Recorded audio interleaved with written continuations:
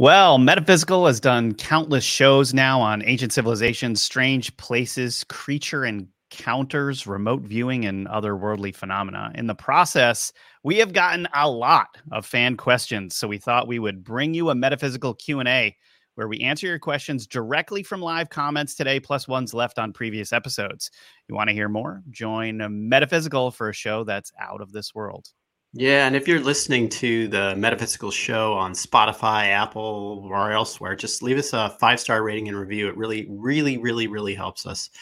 And make sure that you follow, and subscribe on YouTube, Rumble, Ganjing World, Twitter, Instagram, and Facebook. John, how you doing? Good. Good. I like the Q&As. The Q&As are interesting. It's like, we run through our routine in a sense, for some of these shows, but then when you get the Q&A and it generates more ideas for viewing, it just opens things up to an interesting and broader level, I think. I agree. And it feels like we're jamming like 6 shows into one because we cross over so many different subjects. And there are often like really fun topics that we end up talking about. Right. Yeah, we covered a lot of stuff on our last live. So if y'all watching right now haven't seen the last live we did last week, you should definitely go check that out because there's just a lot of fun stuff on there. John, okay, let me just ask, before we even start, what's the weirdest thing that came across your desk this week? Anything cool? The weirdest thing. The weirdest thing. Well, you and I have so much weird stuff coming across our desk. I figured it might be a fun way to start everything. Let me think.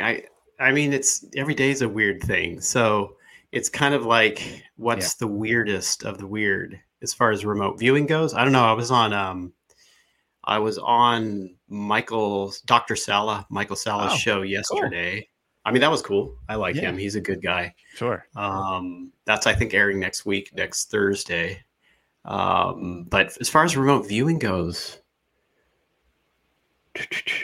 I've actually really been interested in remote viewing around this guy named Walson, last name of Walson, who supposedly took photographs with a telescope of objects in orbit that are in stationary orbit. And he took the photographs a long time ago, and nobody else has been able to reproduce what he's captured on camera. And when you get a telescope and you're taking pictures of these objects, they're like satellite type things.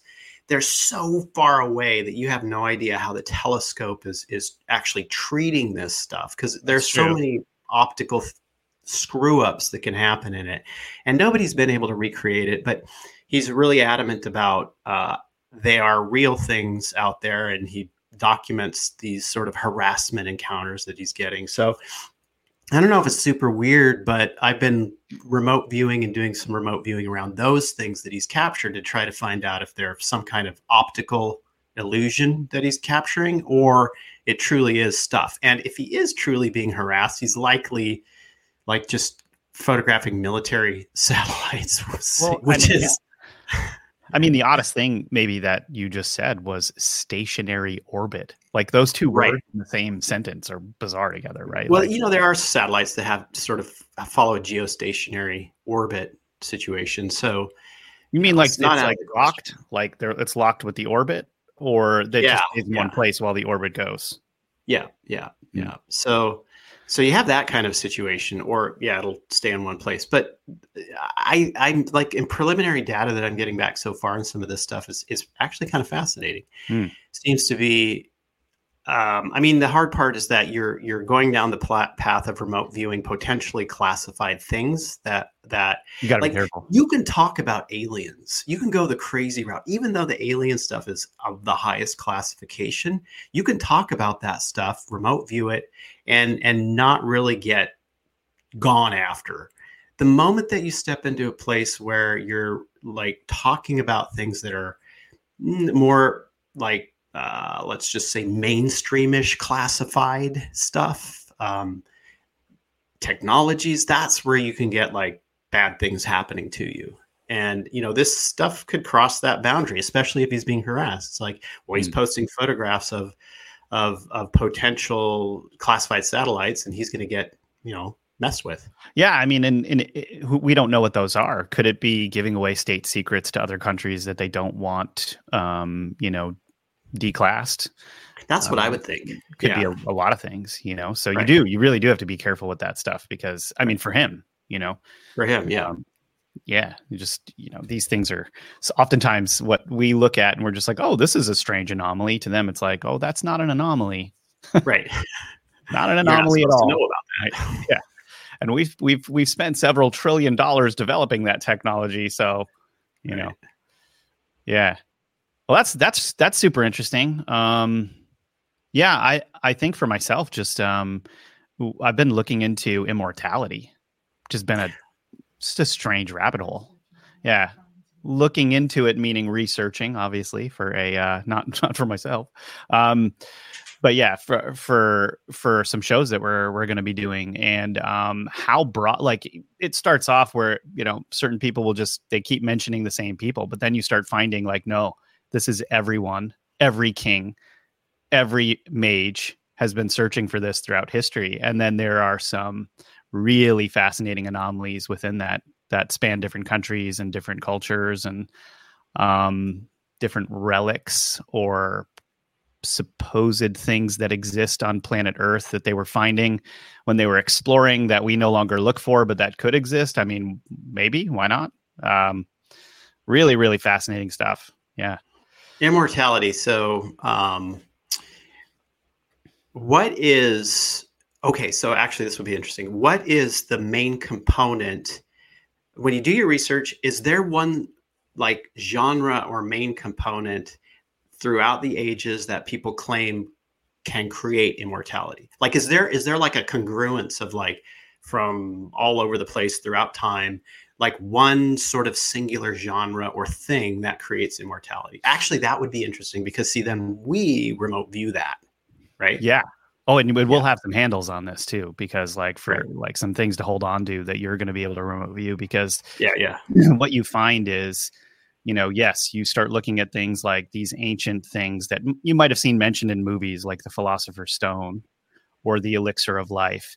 What's strange is not necessarily those objects. What gets really strange is when you're seeing these objects or these phrases being passed around in cultures that were separated by thousands and thousands of miles that should have no business knowing. Yeah, that's the good stuff there. When you start coming across that, which I have, you start really getting into the Twilight Zone, and you're like, what is going on here? And then what you find is that things are more like, this is going to sound kind of weird, but things are more like Star Wars out there than we actually realize.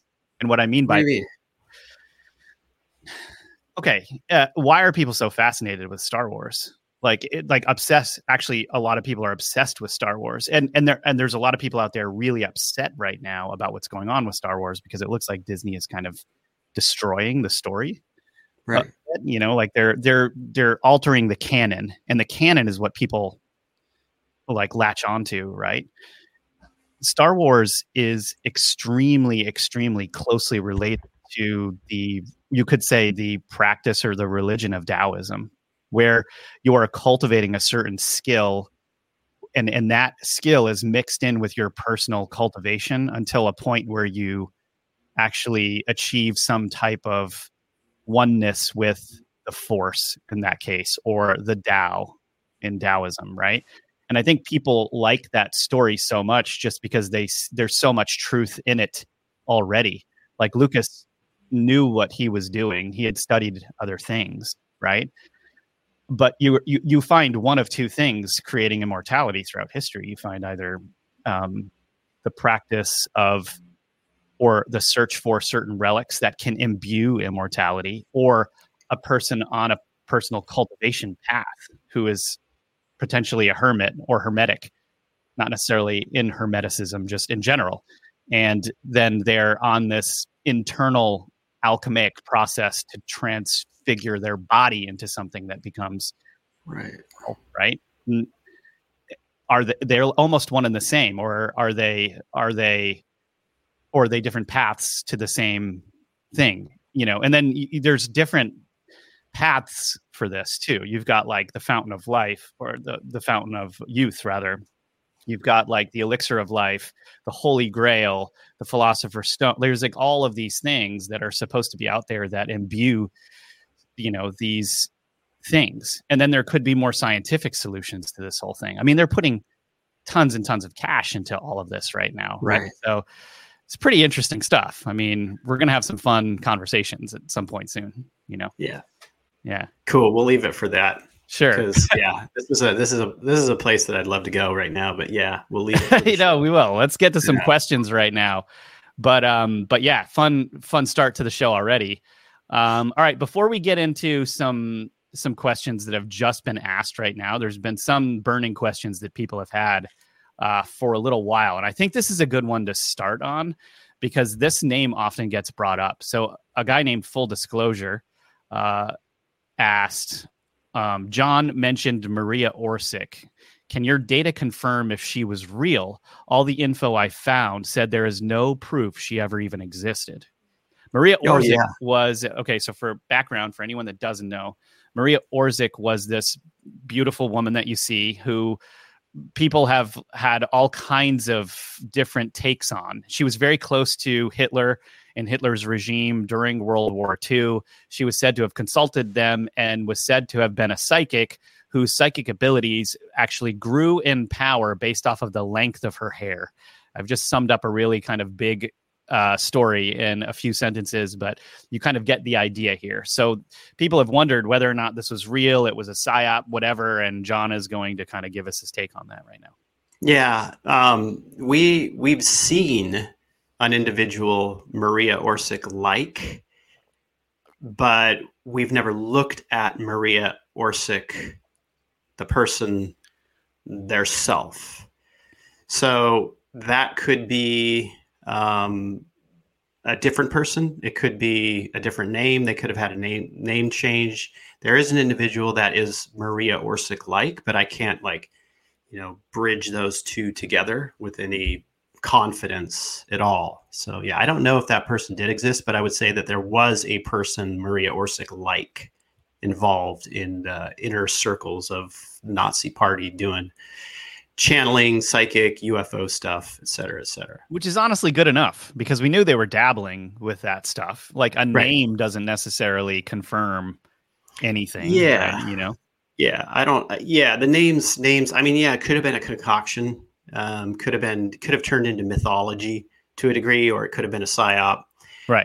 In order to cover something else up, maybe that person and a group of people, and to cover the other people. Like you put this beautiful woman's face up front and then make the legend around her. It takes the focus off other individuals that were just as important or more important, so hide them behind her. Well, and there's so much peripheral evidence that Hitler was into any and all methods of acquiring power and or information. Right. So it would be strange if he didn't have some of these sort of confidential informants that were helping him along to make decisions, which ended up totally failing anyway. But that's a different story altogether. Yeah, we've got this whole Relics of Power series, which is on Rise TV. If you guys want to support our work, this series goes over all of these relics that Hitler was obsessed with acquiring during that time period where he was at large. It's basically like the real life story of Indiana Jones. Pretty fascinating stuff. Highly recommend checking that out if you're interested in that kind of stuff. Okay, here we've got some more questions here. Okay, so maybe this is something that you can answer here. Okay, so somebody asked, have you ever met anyone that can spontaneously remote view? Like basically they can remote view as soon as you talk to them for the first time, Yeah. I mean, I would say that most students that come into my courses will end up getting hits like the first time that they begin training. And in fact, when you begin training in remote viewing, you actually have this like higher core ability, because you're in a process where the subconscious mind is moving information to the conscious mind, and Right. you're in a translation process. And when you first start, your conscious mind, your ego mind is totally confused. It's breaking apart, and so information flows a lot easier. The moment that you begin to think you have a handle on it is when you collapse and start just going wrong as far as remote viewing data goes. And that is actually where the real learning begins, because you begin to learn basically what the difference is between the thinking mind, and what it takes to actually remote view. So, yeah, I would say that a lot of people right out of the gate will get good hits. And remote viewing isn't like this movie playing out in your mind, right? It's like a lot of different sensory input is impacting you. Totally. And you're just writing it down. You're not judging it. You're not creating a story. You're just writing it down as it comes, right? So as far as like super duper duper talented people right out of the gate, I think Heather is one of those people. Absolutely. Heather is your partner. Yeah. Yeah. So she's absolutely one of those people that like didn't know anything about it. Like when she first started, she just showed up at a course. She didn't know anything about remote viewing. She just heard internally guided that she should look into this and do it. And she just shows up and just starts doing it. She didn't even know anything about UFOs or aliens or anything weird. She wasn't into that stuff at all. And like I task the class sometimes on that stuff, only if they want to, because the best thing to task people on, really the only thing you should be doing is real world stuff, so you get good feedback, because remaining in a feedback loop where you get good feedback is very important to the learning process. But I will throw in these like safe UFO type things. And she had remote viewed it. She's like, what am I getting? I'm getting aliens. I'm getting weird stuff. What, this stuff exists? I mean, she really broke the mold, I think, as far as I've been experiencing. Whereas people will get hits, they'll be very excited about it and it's good, but she would like get the whole thing and just go with it. Yeah, that's really cool. Yeah. So just to switch it up a little bit, another question here from TN Wildchild. They said, is there anywhere on Earth more mysterious and full of intrigue than Malta, in your opinion? What do you think, John? I don't know. What do you think? Well, I have good news and bad news. The bad news is there's no place like Malta on Earth. The good news is every single place on planet Earth is just as weird. We just don't know. Right. And this is what I'm finding. Anywhere you move, anywhere you are, if you really start looking into it and you start drilling down into the weird that's going on in your particular area, you will find things you cannot explain, and that rabbit hole will not stop. Everywhere. And Malta is just like, think about the entire Earth having been previously civilized by other civilizations in history that have left things we can no longer see, and they're right below us. They're literally, you walk over them every day, or they were there and were taken away by an organization that wanted to hide it. This is the Earth that we're living on right now, and you can find this stuff everywhere. Malta is just, it's like the tip of an iceberg. Yeah. Yeah. What do you think, John? Yeah, I agree. I mean, as far as like strangest places, I wouldn't rank Malta as that for myself, because it's got a lot of darkness to it. Mm. And I like the more high strangeness atmospheres where you have multitudes of phenomena happening in one area, from reports of portals, strange cryptids, aerial phenomena, and just weird stuff like skinny, strange Bigfoots hopping around and screaming, wearing like baseball hats and, flannel shirts. I mean, I like the really. How did you just sum up my dream last night? I know, exactly. Like, I like the absolutely out of place, bizarre stuff like Mothman was, and all the strange things that happened around the initial Mothman encounters, referenced by John Keel. So that's my go-to ultimately. And I try to find those locations. Mount Shasta's got some of them. But, I think, what you're saying, what Rob's saying is that you could be walking over these things in your everyday life, and it takes a little digging to find out. Yeah. Yeah. And I would say, like, there's two series that we've done that have probably blown our minds more than any others. And one was Mount Shasta, and the other, like, that whole series, there's like 9 episodes in that series. And the other was the Malta series. And it was like, when you get into a rabbit hole in some of these places and it just doesn't stop, you could literally keep going. Malta had to be a place, though, where it was like the most various amount of different types of phenomena were just so strange there. Constantly, like, every episode was something new and weird, and you were like, what else could this place possibly have to offer? Right. Yeah. And this is what you're looking at right now is Malta. All the strangeness around the things that were found in Malta, underground, in people's homes, in the hypogeum, what the hypogeum is, all kinds of just bizarre stuff. It's a very strange place. Yeah. Yeah. I mean, a lot of the stuff, I don't know what's going on there today. This is another interest of mine. It's like, all right, well, we're looking at historical things. I like to go places, right? I want current things that are going on. That's like where I truly want to go. Current things going on in specific locations that I can get to. That's the best, especially if it's high strangeness. Now, if people were currently reporting seeing giants down in those catacombs current day, yeah, I got to get a plane ticket. Right? I know this is a place we've got to go. Right. Like, once we're able to start going places, there's obviously several places in the United States we have to go check out. Like, Kentucky really is up there for me. I know that sounds weird, but the Hellier Hopkinsville goblin thing. There's like the caves, like the cave systems that run through there have so much strange lore coming out of them. People see things all the time. They see strange footprints. I mean, this is current day stuff.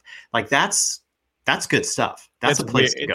It's real good stuff. Yeah. And actually, right by you, where you are, is very strange. I mean, all kinds of phenomena up there in the Northwest. Yeah. Everything from strange lights on mountains, sightings in the sky of various things, bat squatch, which is just, God, you couldn't have come up with a better name for that. Like, it's just crazy. I mean, it actually is pretty funny, but, like, Sasquatch, bat squatch, like all kinds of weird. What did you tell me about one time? It was like some animal that has, like, it's a cat with the face of a the click-a-tat ape cat. Like, what? I don't know. That? I mean, honestly, I haven't found any good solid evidence of that other than like a report here and there. And I think that would be really interesting because, you've got this old, this nuclear power plant in the area that did experiments on animals. And it just, gosh, makes you wonder. It's the area where the gigantic crocodiles escaped into the Columbia River. Right. Because they were like doing radiation experiments on like massive like, what is this, an episode of Spider-Man or something? I know, it's weird, right? This was weird. The location, I can't remember the name of it, where they supplied the nuclear materials for the first atom bomb.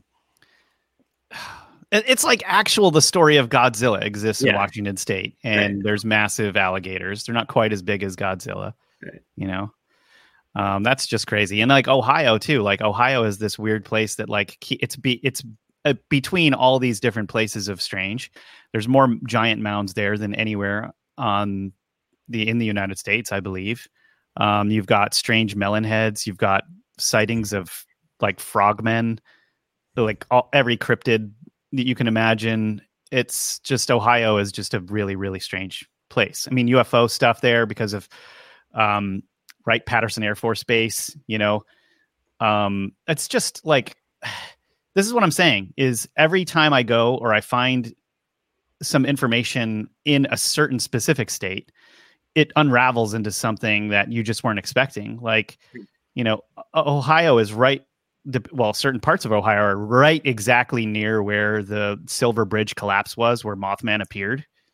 and then you've got Kentucky right on its border. Kentucky has all kinds of weird stuff going on, especially with those mounds and everything. Forbidden history, grisly ghosts, monstrous cryptids, and harrowing folklore dominate Japan's history and culture. Mysterious Japan is a bi-weekly podcast presenting these spine-chilling horror stories, urban legends, and unbelievable histories in a campfire story format. Many of these tales have never been presented in English before. Our journey takes place where dark history and supernatural folklore collide.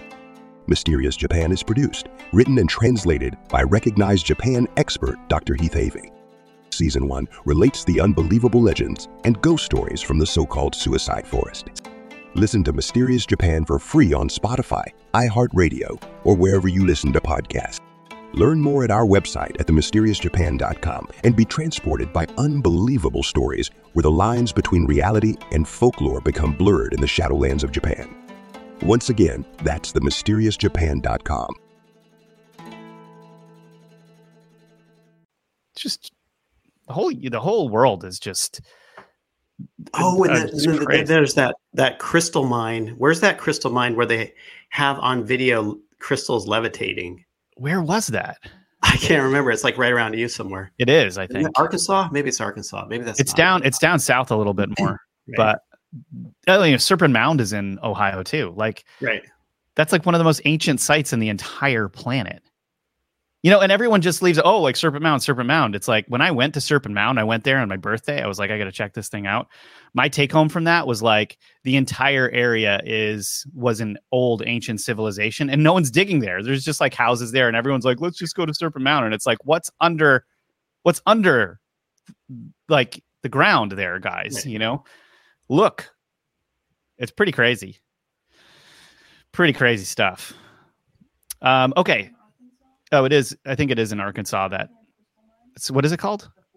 Board Camp Crystal Mine, I think it's called. Yeah. Levitating crystals. Super bizarre. You and I talked about that on one of our shows, right? Yeah, we had that on the show once. Yeah. Yeah. Well, okay. So let's go. Here's an interesting question. And this is not something that I've heard from. This is from Why Music. Have you ever remote viewed the ancient planet Theia? Theia. Theia. Was that one would be, I think that's the one that supposedly impacted Earth. Correct. Ancient planet in the early solar system that collided with Earth. No, we didn't view that because for one thing, it's a hypothesis that there was a planet that crashed into Earth that created the moon. When we looked at the moon itself and its creation, we didn't view Theia directly to confirm or deny, but viewing the moon would deny the Theia hypothesis because, man, the moon is weird. Yeah, the moon's not the moon. See, also all the irregularities about the moon kind of like ditch that Theia hypothesis, and I think that a lot of mainstream scientists are like, well, this doesn't really line up. So the moon's a spaceship.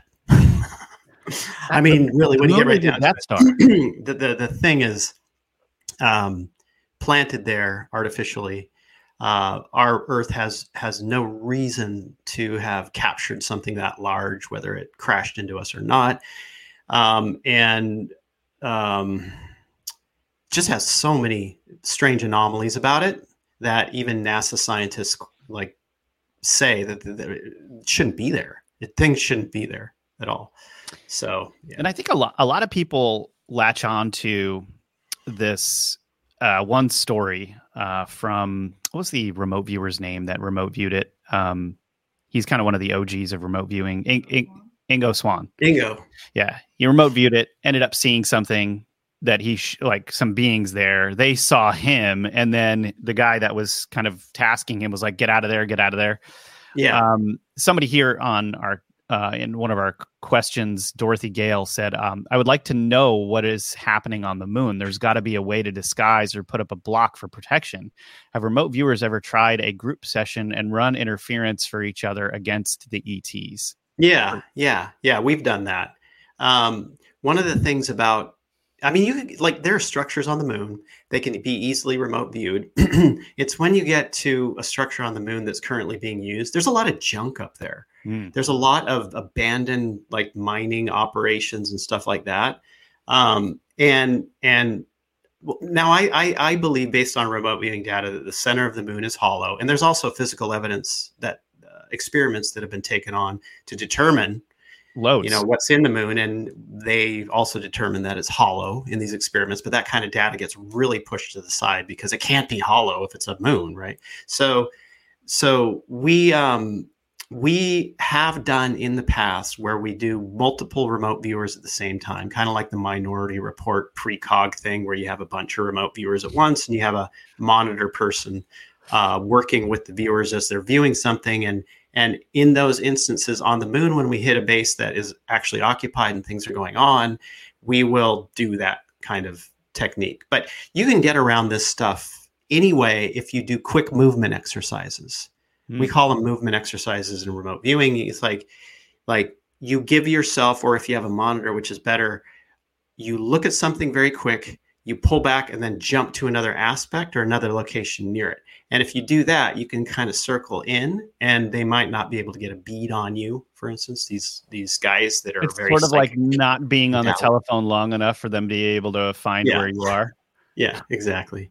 But I've had experiences where you remote view something alien, you get alien activity, and then you have just a kind of a negative experience later on that night, right? Because they are able to locate you in time and space, and and show up. I mean, when you get to the highly psychic beings, even Dogman, like, I had to stop remote viewing Dogman. I do not task on Dogman because Dogman tries to sniff out that psychic signature. You don't want that thing like hanging around your house. No. So, I mean, the creepiest stories of Dogman are them opening doors and entering people's homes and stuff. Right. Like, what is that about?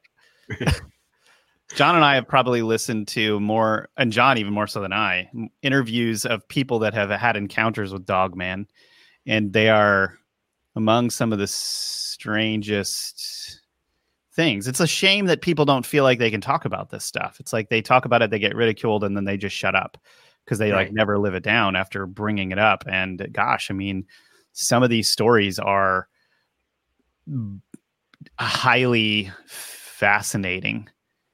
They're not even scary. They're just fascinating. And you think about it too. It's like, okay, so let's say that for any type of cryptid or UFO, whatever, 90% of people don't report what they've seen. You only get about 10%, maybe, like this is hypothetical, maybe get about 10% of people that report what they see.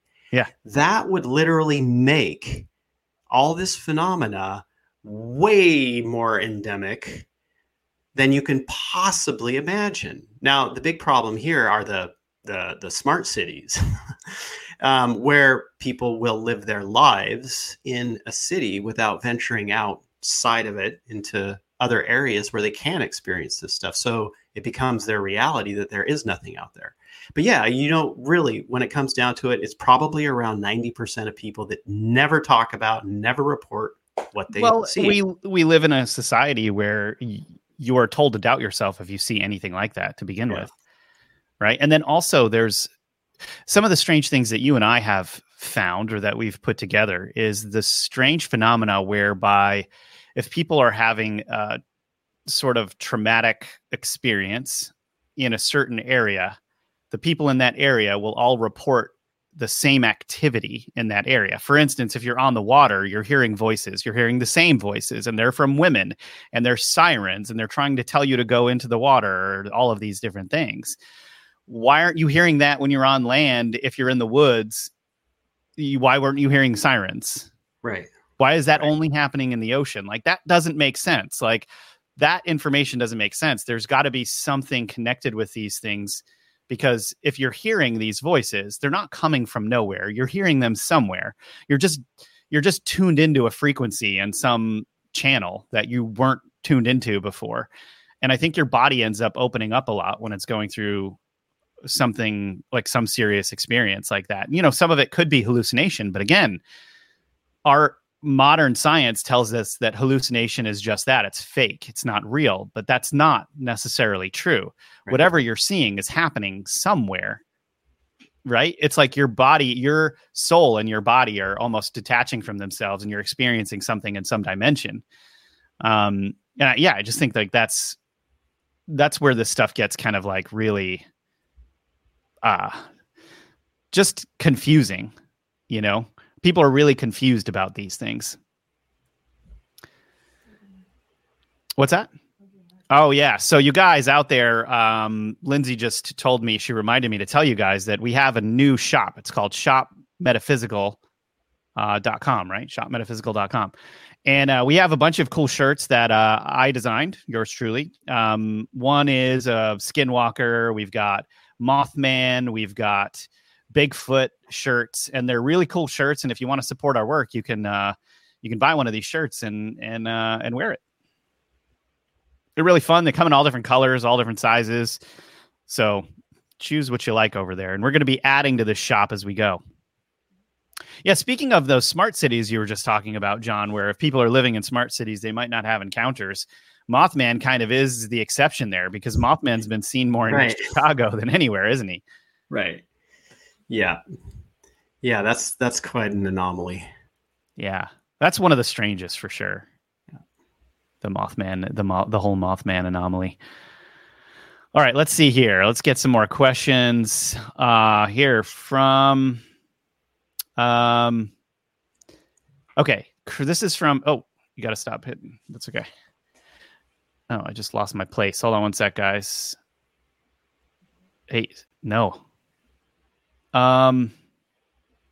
Okay, so from Chris Grant, John seemed to enjoy the Fatima White Lady remote view. Has he heard of Monseigneur in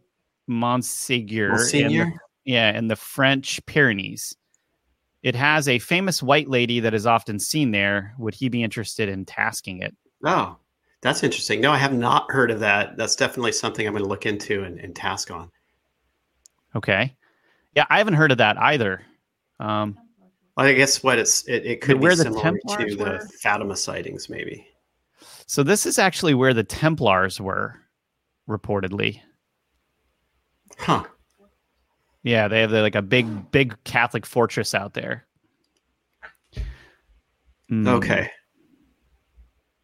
Okay. Here's another question from Kelly Crocker. Any knowledge of experiencers becoming vegetarian after contact with beings? I smoked for 30 years and stopped immediately. Okay, I just lost my place again. Okay, thanks.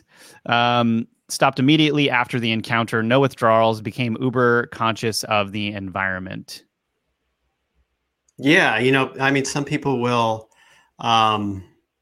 shift their perspective quite a bit when they have contact. It also depends. So one thing that I have come to understand over the years is that whatever race people get in contact with, because it's way more complicated than people make it to be, because they have limited information, limited sight into these things. There are so many different beings that come here and interact with Earth.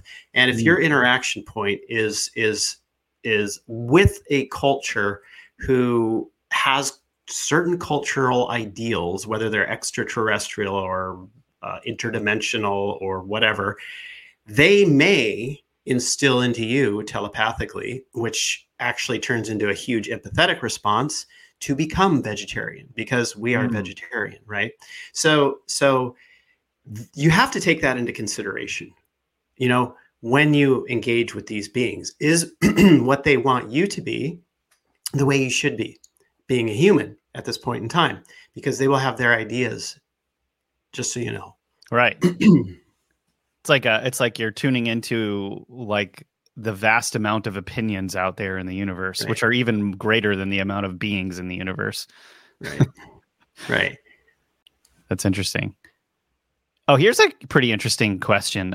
What's the furthest back John's ever remote viewed in time? And where's the furthest in space you've remote viewed in distance? This is from Liz Kesterson. Kesterson. Yeah. I think that probably dinosaurs is my guess. I can't, the hard thing is judging time.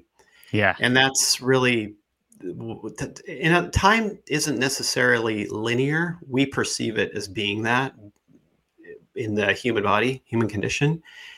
And time is not necessarily that. So, I as far as that goes, that human construct, it would probably be from this point to that point would be dinosaurs, maybe. I mean, then again, we've looked at when some asteroid belts were created, when the Oort cloud was created. That's got to be way earlier than dinosaurs.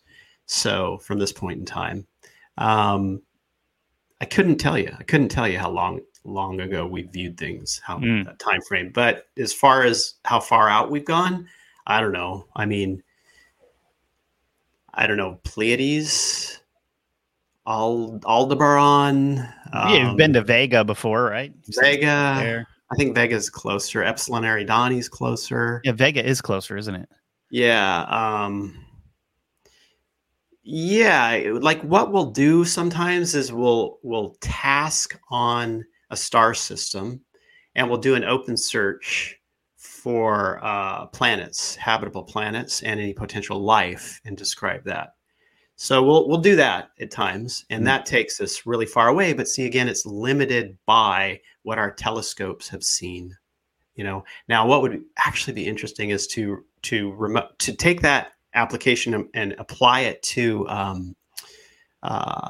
some of the Hubble images of galaxies, distant galaxies. That might be interesting. Like the galaxies that just have names that are a series of numbers. Right. Yeah, and so just if anybody had a question as to why this is, John, why are your searches limited by what telescopes have seen? Oh, right. Because with remote viewing tasking, we typically need a solid to task upon, right? We typically need something either material referenced, right? Or somebody's experience. And then we can task around that. So yeah, that's why. Actually tasking on a photograph or the basis on some astronomical information works really well. Cool. Here's a cool one from Millsy17. They asked, has John ever remote viewed the 12,000 year disaster cycle when the Earth tilts over? Yeah. Have done that. Let's see. We've looked at, so when we get back like 12,000 years from now, we get into the Younger Dryas timeframe area. And we wanted to see, what caused the Younger Dryas. And all that data came back with activity from our sun.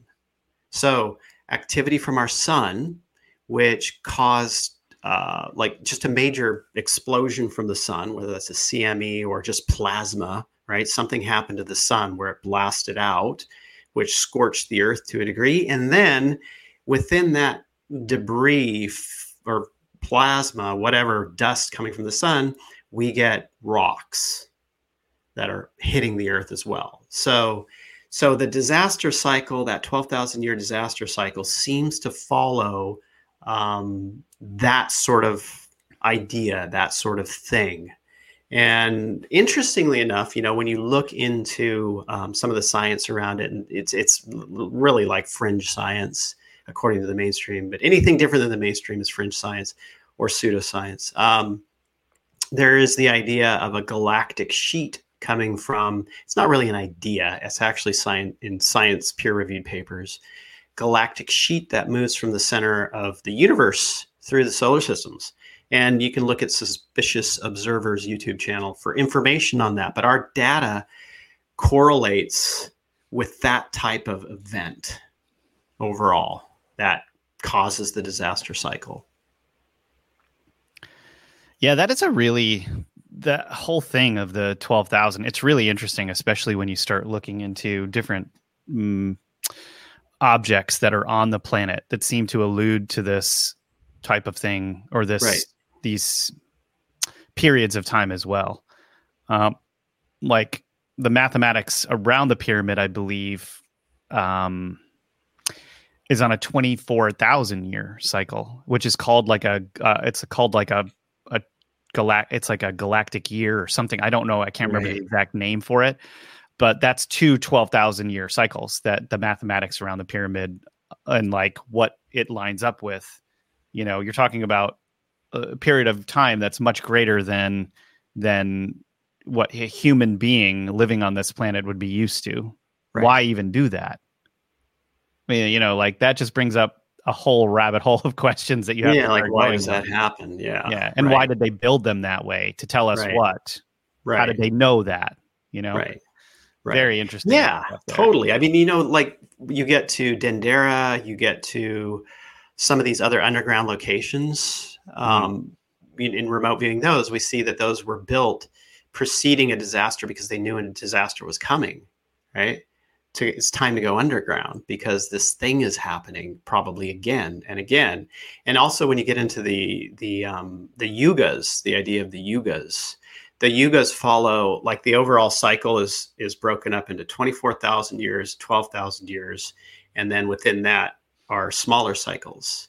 And some people have correlated within the smaller cycles, disasters happening that causes a turnover or reset again. So geological disasters happen along these lines as some form of reset here on Earth. And then you get into the suspicious observer's side, and he documents a peer-reviewed paper that upholds the idea of this universe-wide galactic event that moves through the solar systems that potentially cause these things, right? So very interesting.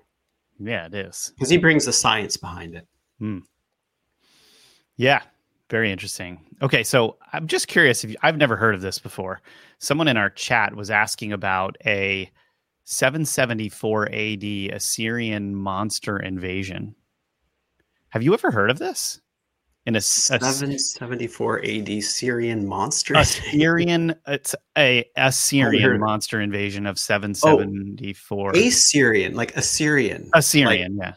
Like the Assyrian people, as correct, opposed to from Syria. Correct. Tarsus. Okay, yeah. Okay. I've never heard of that. That's interesting. I'm going to have to research it.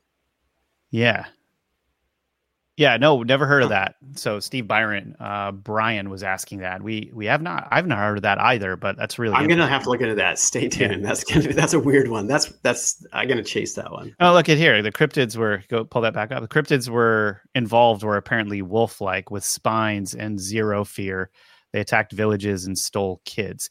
You know, I mean, what's strange about that is all of the record of werewolves or wolfmen or dogmen going back as far as history goes back. That's what's so strange about that. I mean, we're not talking like the first historians were talking about wolfmen that people right. Remember that thing you told me to watch that was a short Netflix? Film on Netflix about the dogmen, wolfmen guys being used in Afghanistan military service. That's what that just reminded me of. Yes. So the guys, for those of you that don't know, there's a show on Netflix. I think it's called Love, Sex, and Robots or something like that. I think it's episode like 15 or 16. There's a short, which is a 15-minute film that's just about skinwalkers. What was the name of it? It was called Shapeshifters. It's called Shapeshifters. And it is basically about guys that turn into wolves, bipedal wolves, and fight for the U.S. government. But other countries have these as well, and they get into a fight, and what happens basically. And it was very real feeling, which is what was weird about it. You know, right. if there are cryptids like this, you can imagine the military making use of them, and or is Love, Death, and Robots. That's what it is. Love, Death, and Robots. That's better than Love, Sex, and Robots, I guess, right?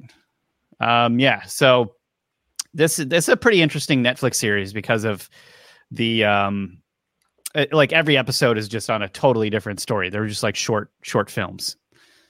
Let's definitely check that out. Okay. So here's a pretty interesting question that's just very different. Justine J asked, what memories and suffering are consumed when we eat animals?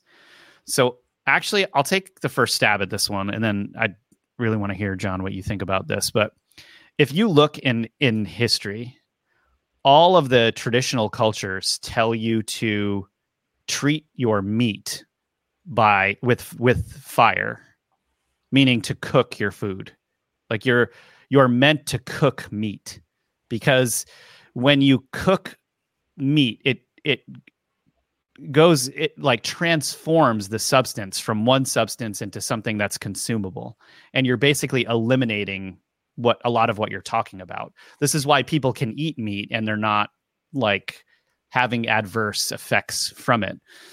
If you were to do some searches for places on the country where they eat the most amount of raw food, and you look at what those people are dying from in that country, like what is the biggest percentage of death rate in that country, you will often find it's of stomach-borne illnesses, as if like what you're talking about, this like karma is getting stuck in their stomach, and then they have no way to process it other than to actually have all kinds of strange diseases come up. This is why you're meant to cook your food. This is my understanding now. You don't have to subscribe to this.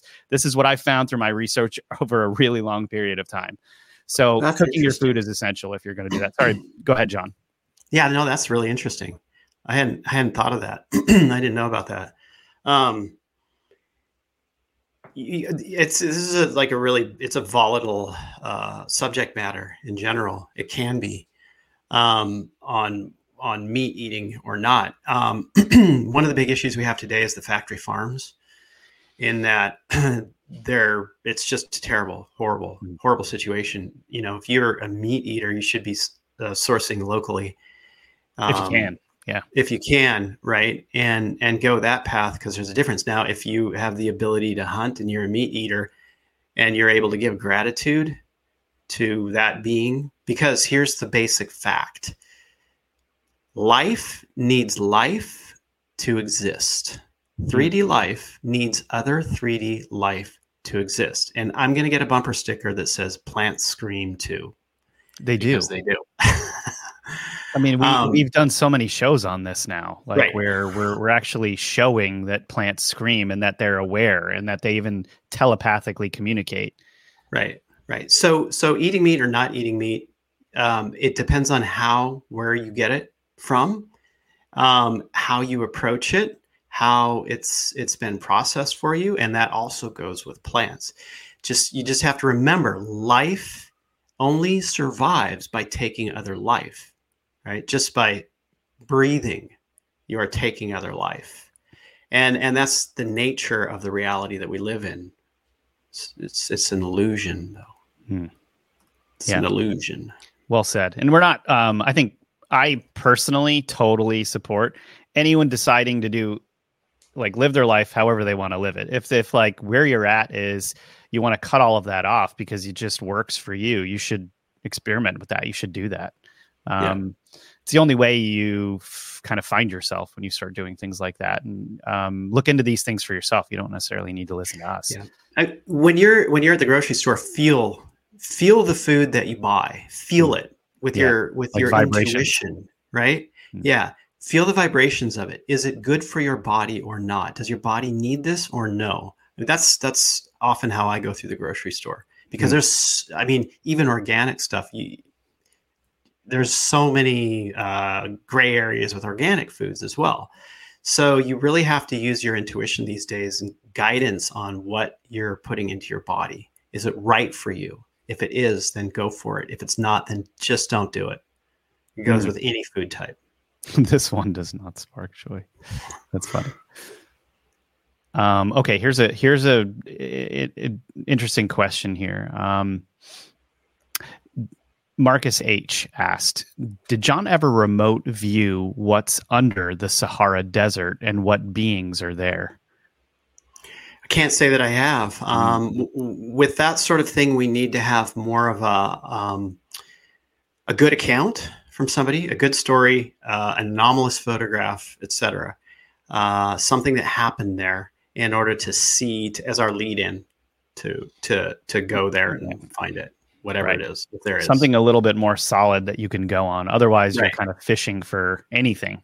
Yeah, and that never really turns out well with remote viewing. Right. Yeah, anything. I imagine anything could come up. Yeah. I mean, shoot, people, like we've had talks about this in the past on other shows. Group consciousness can create a reality that then comes back to affect you. And you think it's something that has existed all by itself forever in perpetuity, when it hasn't. It was a certain period in time that group consciousness focus created and then took it on a life of its own. That's the nature of reality. It's the nature of reality. We don't see that here, living in this very slow cause and effect realm. Slower. It's not super slow, but slower. Once you step outside of this, cause and effect is pretty instant. Get a group creating something, boom, it's there. Good luck with that. Yeah, this idea that John just talked about just proves that thoughts are matter. Because if a group of people, never mind just one person, starts thinking about something, if a group of them think about it, it can actually create things that exist, where we're proving that they exist through remote viewers then going to try to view it, and that's all they see because people have created this thing over time. That doesn't mean remote viewing is not real. It just means that you have to have, my understanding is, John, you have to have like much more of a solid lead in order to get accurate information on something, right? Right, exactly. So, one of the questions that I get a lot is, can you have your remote viewers remote view the Lemurians in Mount Shasta?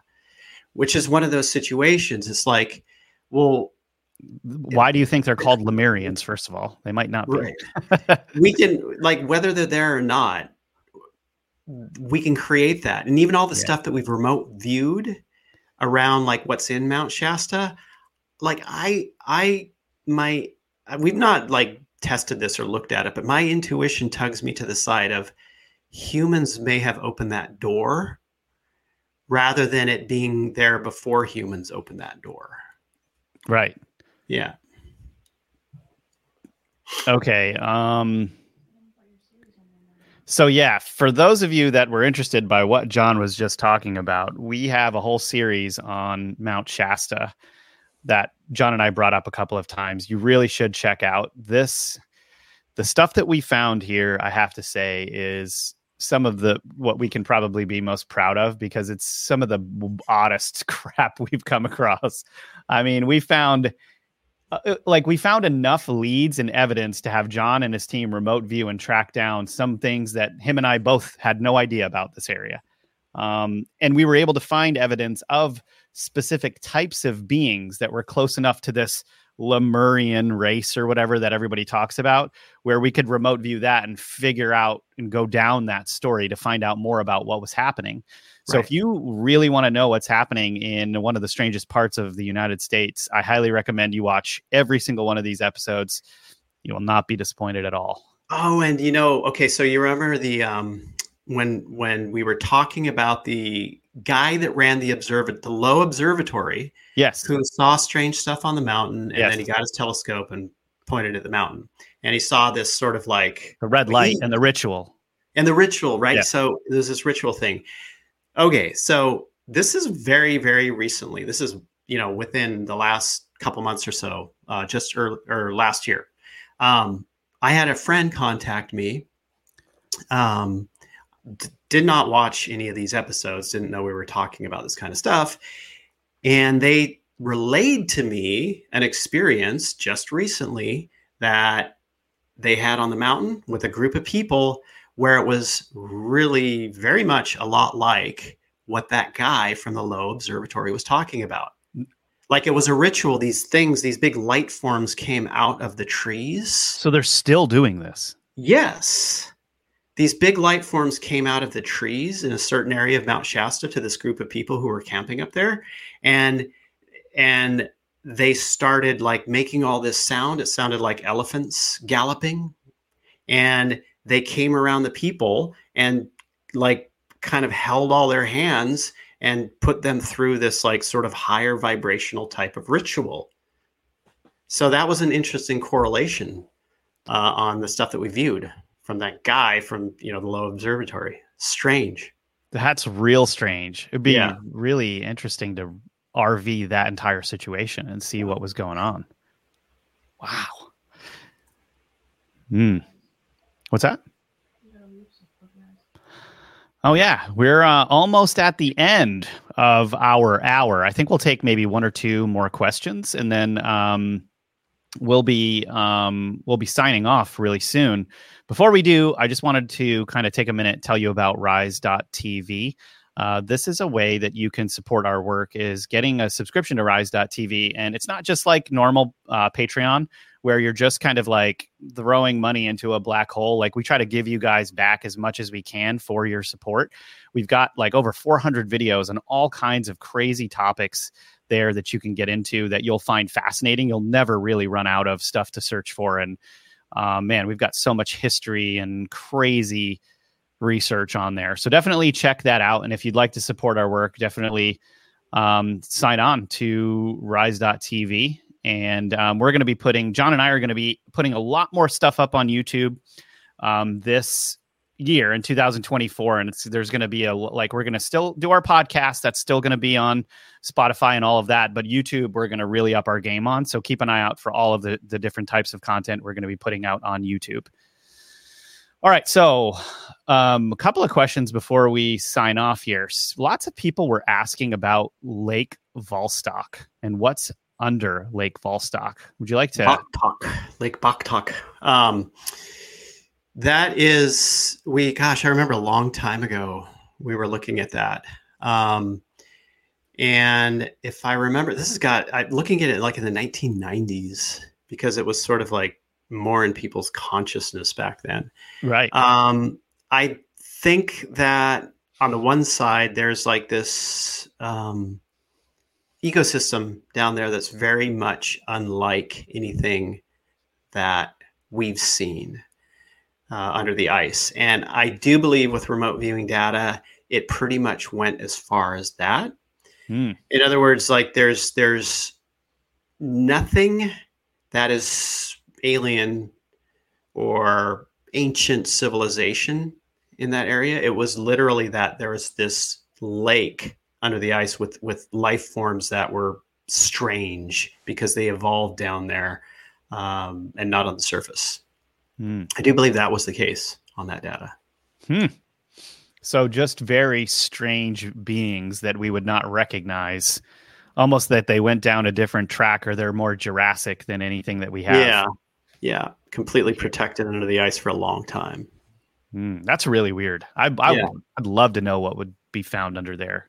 You know, how big is Lake Vostok too? Is it massive, or is it, just? I think it's pretty large down there. And I think there was the idea of hopefully eventually getting people down there, or a submersible down there, to really explore it. I don't know what they've done lately. I used to watch that information quite a bit, but I don't know what's going on with it. Well, and they wouldn't tell us, because if too many animals were found down there that didn't match anything, that it just opens up too many questions. I think they would do that very secretive if they did it. I'm sure they have done it, actually. They just haven't told us. Yeah. All right. So let's see here. One more question we'll get into.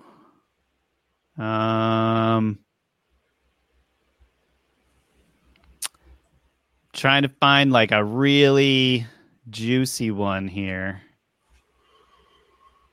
Okay. Actually, why don't we end on? Okay. Here's an interesting one. So is this is from Baked Beans? That's their name. Is Bigfoot part of a DNA project like humans? So they're assuming. Yeah. That's interesting. Probably. We had looked at like the origination point, the creation point of giants, like we've done with humans and whatnot. And what we saw with giants was that it was a genetic manipulation by a different race of beings, like all this stuff is. I mean, people will be shocked at the genetic manipulation that goes on. Everything these days it just seems that way, like stuff that we come across, even animals here on Earth. So I would not doubt for a second that Bigfoot is that. But, it's one of those things that well, we should verify with remote viewing. Look into it. Look at the origination point. Giants are that way. Humans are that way. Many animals are that way. So yeah, good question. It is a good question. All right, you guys. Well, I hope you guys enjoyed this live episode. I love doing these because we get to talk about so many different types of things. And yeah, you guys, leave your comments below. Let us know what you think. Let us know more about what you'd like to talk or have questions about. We're going to be doing more of these live shows, in the near future sometime. So we'll get to it then. And yeah, John, thanks so much for being here.